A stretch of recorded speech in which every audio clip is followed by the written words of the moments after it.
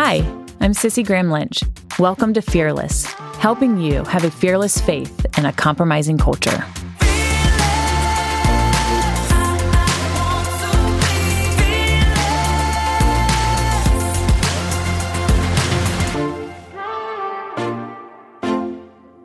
Welcome back to Fearless. I hope you all had a wonderful holiday season. It is so hard to believe 2020 is already here. And I'm so thankful to start this year off with another podcast of Fearless. I had so much fun last year, and for all of y'all who encouraged me and joined me. But I wanted to remind you, my goal here at Fearless is to help you have a fearless faith in a compromising culture. And I believe to have a fearless faith, you have to be able to stand in confidence in what you believe. And that means we have to be knowledgeable. And this has continued to be a huge conviction to me that you have to know what we believe and why we believe it. And I can remember when I got out of college, I literally stopped learning. I was so burnt out. I had taken 21 credit hours, an internship, double summer school to graduate, and I was done. And there was a time period I didn't want to learn anymore. And I started doing mindless stuff like books and mindless TV. And my husband challenged me to keep learning. And in 2020, we as a generation have so much knowledge at our fingertips. We are literally without excuse. We cannot stand before God one day in our ignorance and say, we did not know. And I think back at the story of Jesus when he wept over Jerusalem and he said, if you had known, if you had read, if you had listened, like, do we know our scriptures? Can we stand strong on them? Do we know our history? Edmund Burke said, those who don't know history are destined to repeat it. And we have to continue to seek wisdom. Proverbs 16:16 says, how much better to get wisdom than gold, to get insight rather than silver. So here at Fearless, this year for 2020, we're going to hit some hard topics. We're going to talk about abortion and education. We'll talk about depression. We'll have special guests, I hope.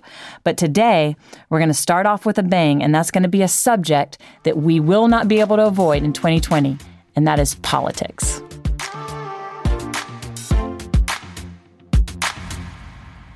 We're in a presidential election year. And where do we as Christians find ourselves in politics? It's a subject many Christians are comfortable with. But for me, it's always been a huge passion. I can remember my freshman year in high school, and it was my first political science class, and I just loved it. And I remember I said, I can't wait till I turn 18 so I can vote. So for me, politics has always been a passion.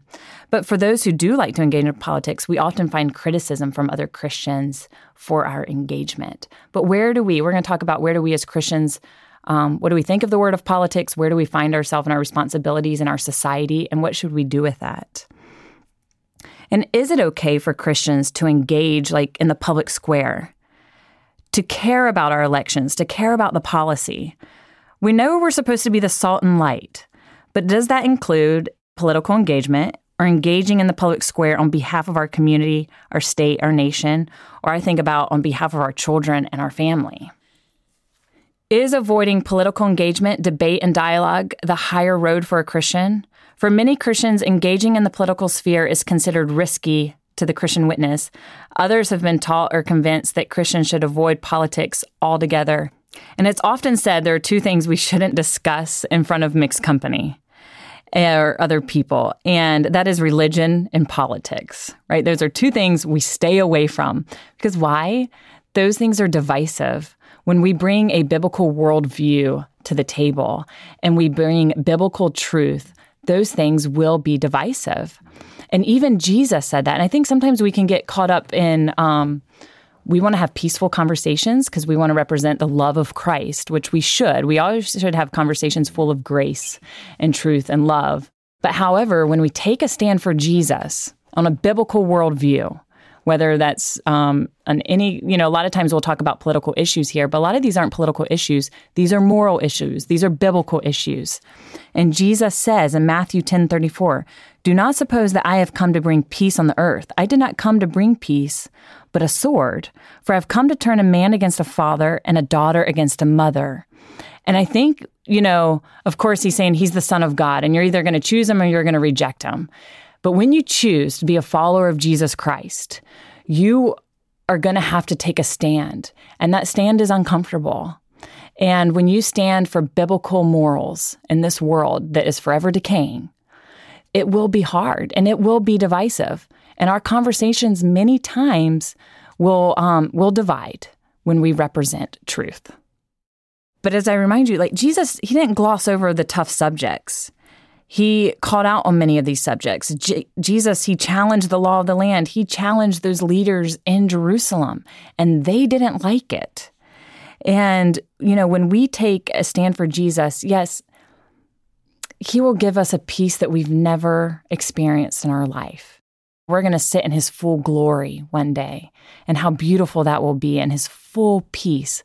But while we're here on this earth and we're followers of Christ, there will be times of persecution. There will be times of hurting and heartache and division, as he has said. So, those two things we're not supposed to talk about, religion and politics. I believe that we are to talk about those amongst other people and be engaged in those conversations, and they will be uncomfortable. But I just want to encourage you is that we still have to have them. We are to be the salt and the light of the world. I think whoever's listening, we can all agree on that. We cannot be the salt if we're not a part of it. The salt for one of them is to keep decay. And as Christians, we have to be a part of our nation so it will not decay. We're to help prevent that decay, especially here in the United States where we've been gifted democracy and have been able to have a voice and to be able to vote and be able to help choose who our leaders are. We have that luxury. And as Christians, I believe we're called to be engaged and to be the salt in our society. Let's ask the question, is politics a dirty word? Is it a turnoff to people? Sometimes people hear the word politics and they cringe, they hate it. It's negative. They just want to avoid it altogether. And for many people probably listening today, they heard me say the subject of politics 2020 and they might have turned it off, turned the podcast off. But I think for most of us, especially as Christians, believe it is good to care for our children, our families, our neighbors, our community, the state, the nation, and even those around the world who need help. So doesn't it make sense that, we care who governs our families, our children, and our neighbors? Like who governs us makes a huge difference on an everyday and so many settings that we live in. But people hate the word politics. And my colleague at Samaritan's Purse reminded me, said, Sissy, it's not politics, but it's governance, caring about who governs our family and our neighbors. Could it be that caring about who governs us is part of loving thy neighbor? So if you don't like the word politics, just remember, it is who is governing over you, your children, and your home and your family. Consider a local school board, that allows confusing transgender theory to be introduced to first graders right now. Just the confusion that is on children and how a society is trying to indoctrinate a whole new belief system on first graders. Because I think they have to go on, and we can talk about this on another podcast in our education system, but they're going after young children because they have to change the way a society thinks. For many of us as adults, they're not going to change our beliefs, but if they start young in first graders. So who's making that decision that is going to have the influence over our children and their schools? And what about the state that makes laws that fail to protect an unborn child all the way to birth? We're just seeing crazy things, especially, here in the state of North Carolina and what the governor decided to do and to veto the Stay Alive bill. It's just crazy that those are the people governing over us and making decisions. And what about a president that will appoint hundreds of judges that impact our lives and our religious liberties every day? Back in 2016, for many people, that was just the deciding factor was the Supreme Court and the federal judges because of the impact that would have on a nation and on a society. And what if we elect lawmakers who force us to go against our own biblical convictions? We should all long for government that represents with character and competence and integrity and who understands the importance of living out our faith and our individual freedoms. And I think about the next generation and I think about my kids. And I want to be able to tell my kids that we fought that battle for you. That we didn't sit on the sidelines as parents and let our religious liberties and our rights go away. But as a parent, that had the right to vote and to have a voice, that we did everything for you and for that generation. I want to tell them that we did everything we could to protect them. And that's part of our duty when we're involved in engaging in the political conversation and engaging in the political dialogue in who governs over us. I can remember when I was at Appalachian State going to school, and a teacher who I love dearly, who I've talked about a couple of times on this podcast already, she always used the argument of separation of church and state. And that is such a misconstrued concept of today. You know, our forefathers depended on the wisdom of God. You know, for the American Revolution, when those signers of Declaration of Independence signed their names to that paper, if they had lost that battle, all of them were signing a death sentence, that they would die. But they looked for God for his wisdom all throughout history. And you can find how much our forefathers depended on the wisdom of God. And the First Amendment was to protect church from government, not government from church.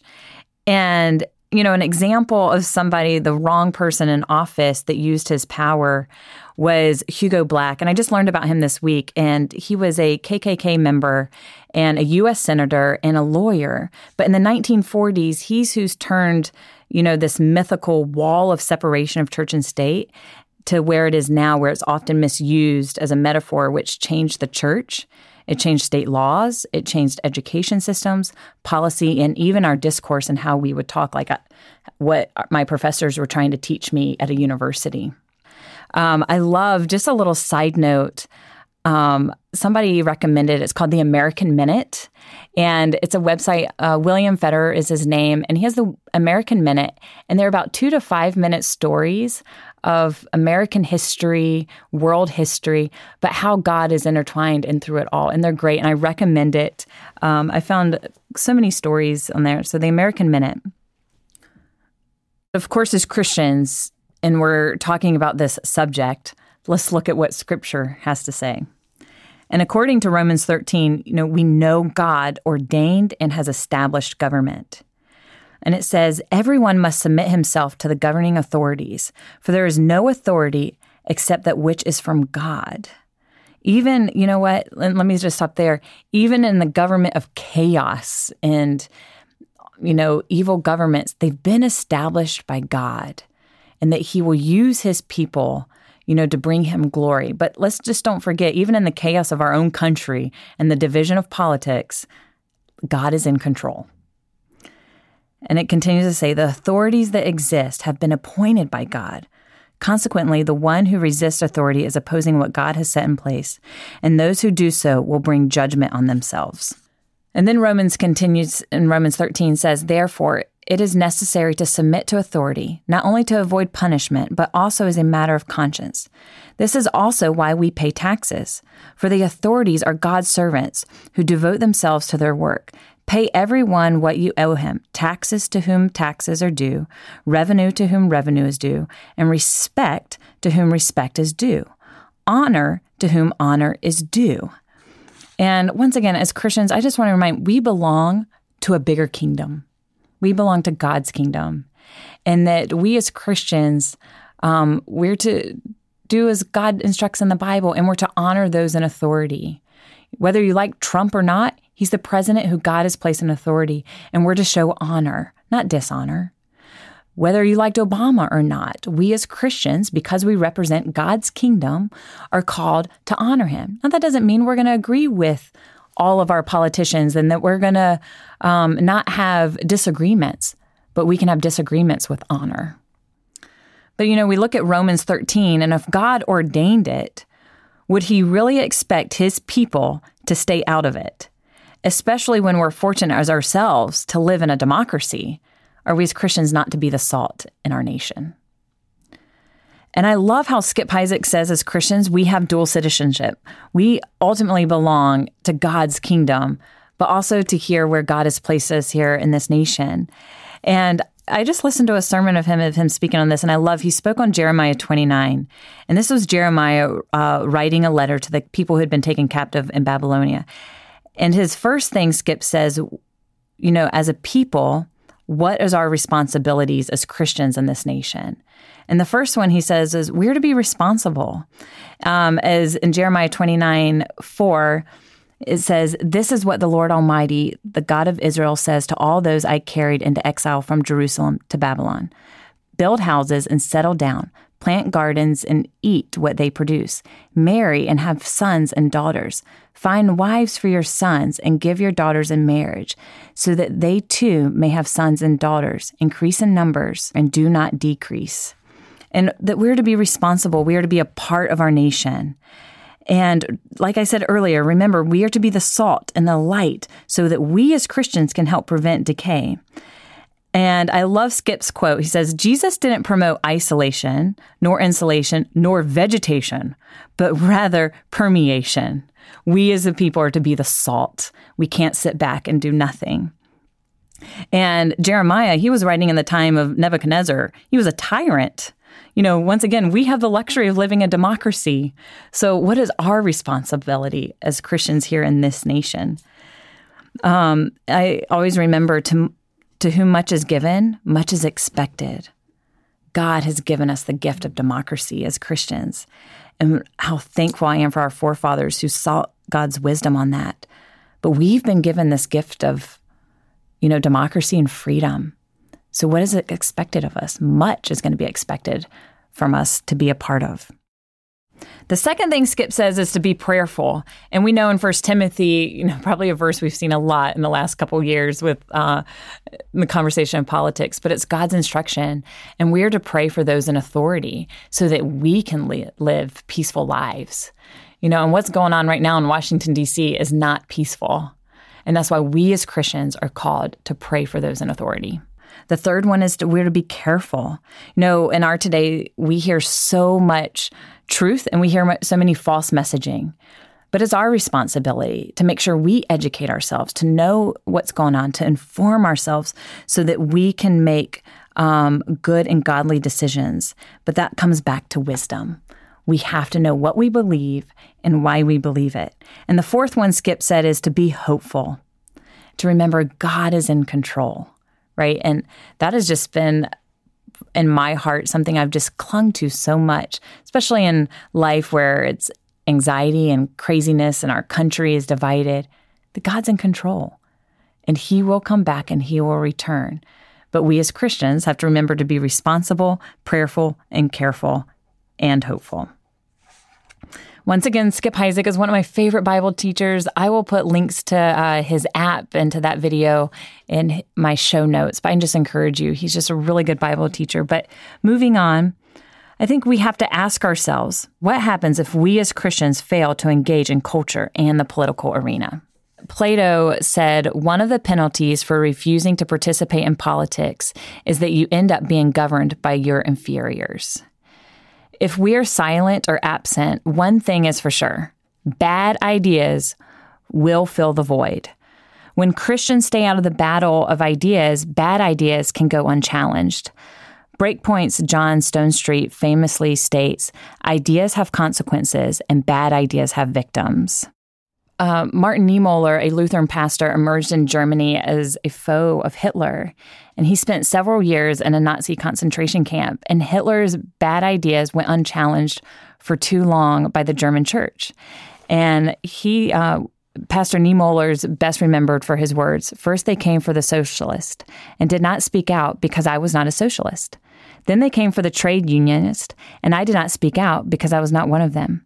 Then they came for the Jews, and I did not speak out because I was not a Jew. Then they came for me, and there was no one left to speak for me." And I was watching a documentary the other day, and I was just so shocked of the silence of the church. And the few that spoke out, it was too late. And how evil, and the evil of what happened in World War II under Hitler, and the church didn't speak out in time. And so once again, that's an example of the power that we as Christians have to have a voice in injustice, have a voice in our governance and who is ruling over us. And Edmund Burke also said, as I quoted him earlier on in the podcast, "The only thing necessary for the triumph of evil is for good men to do nothing." Many Christians, We don't want to get involved, and we live in a political correctness time, and we're afraid of what our friends will say. Maybe we're afraid of what the media will do and how they'll slander us. We're afraid of what our colleagues. And I'm just here to encourage you we have to get over that as Christians. You're going to have to get over that fear of what other people will think. Because there's a lot at stake here in our nation and the division that we're facing and the roads that this nation is choosing to go down. And as a Christian, you don't answer to any of them. You answer to God. We're not called to please the men around us and our colleagues and our family. We're called to please God. And remember, to whom much is given, much is expected. And as Americans, you've been given a whole lot. And as I said earlier, we are called to be the influence in our society. And, we've talked about we're to be the salt and the light. But who right now in our society has more influence? Is it Hollywood, who has influence over our children, over social media? Is it famous YouTubers who have more influence over the minds of our nation and the young generations? Is it Washington? Is it government? Is it the ACLU who has more influence? Or is it God's people and God's church? Do we have the influence over society, or are we deciding to stay silent? And ultimately, I want to remind you, as we said earlier, we ultimately as Christians belong to God's kingdom.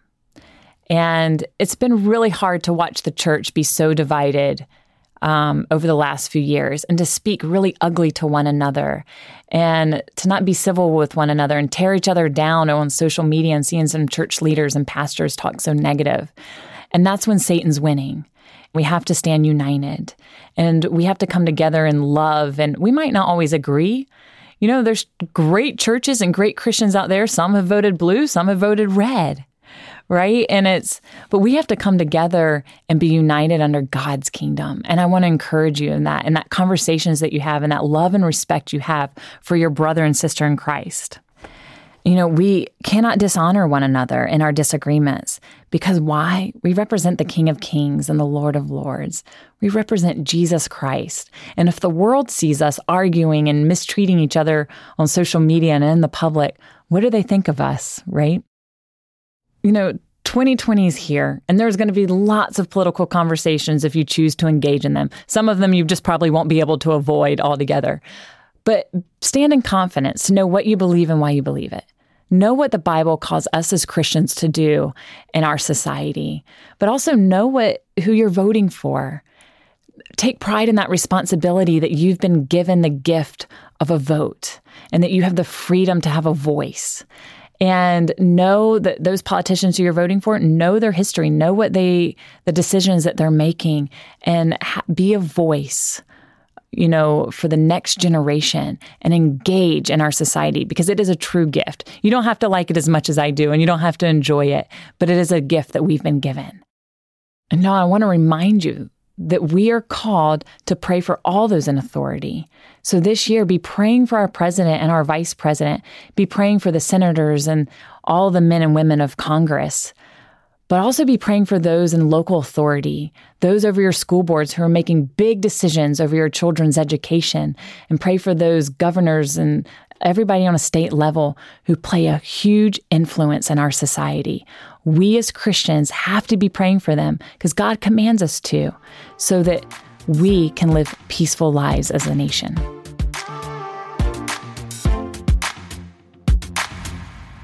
As we close, I want to remind us that we are to give thanks, ultimately, that we can participate in our country's political process. I know sometimes it can be very difficult, especially on a local level, to find information on different people running for office. And that ballot sometimes can be so confusing when you go to it. That's why it's important that we go and we're fully educated and we do all of our homework and just pray throughout the year. Thanks again for listening and joining me with Fearless today. I'm glad you're back with me for 2020 to talk about having a fearless faith and a compromising culture. Follow me, Sissy Graham Lynch, on Facebook, Twitter, and Instagram.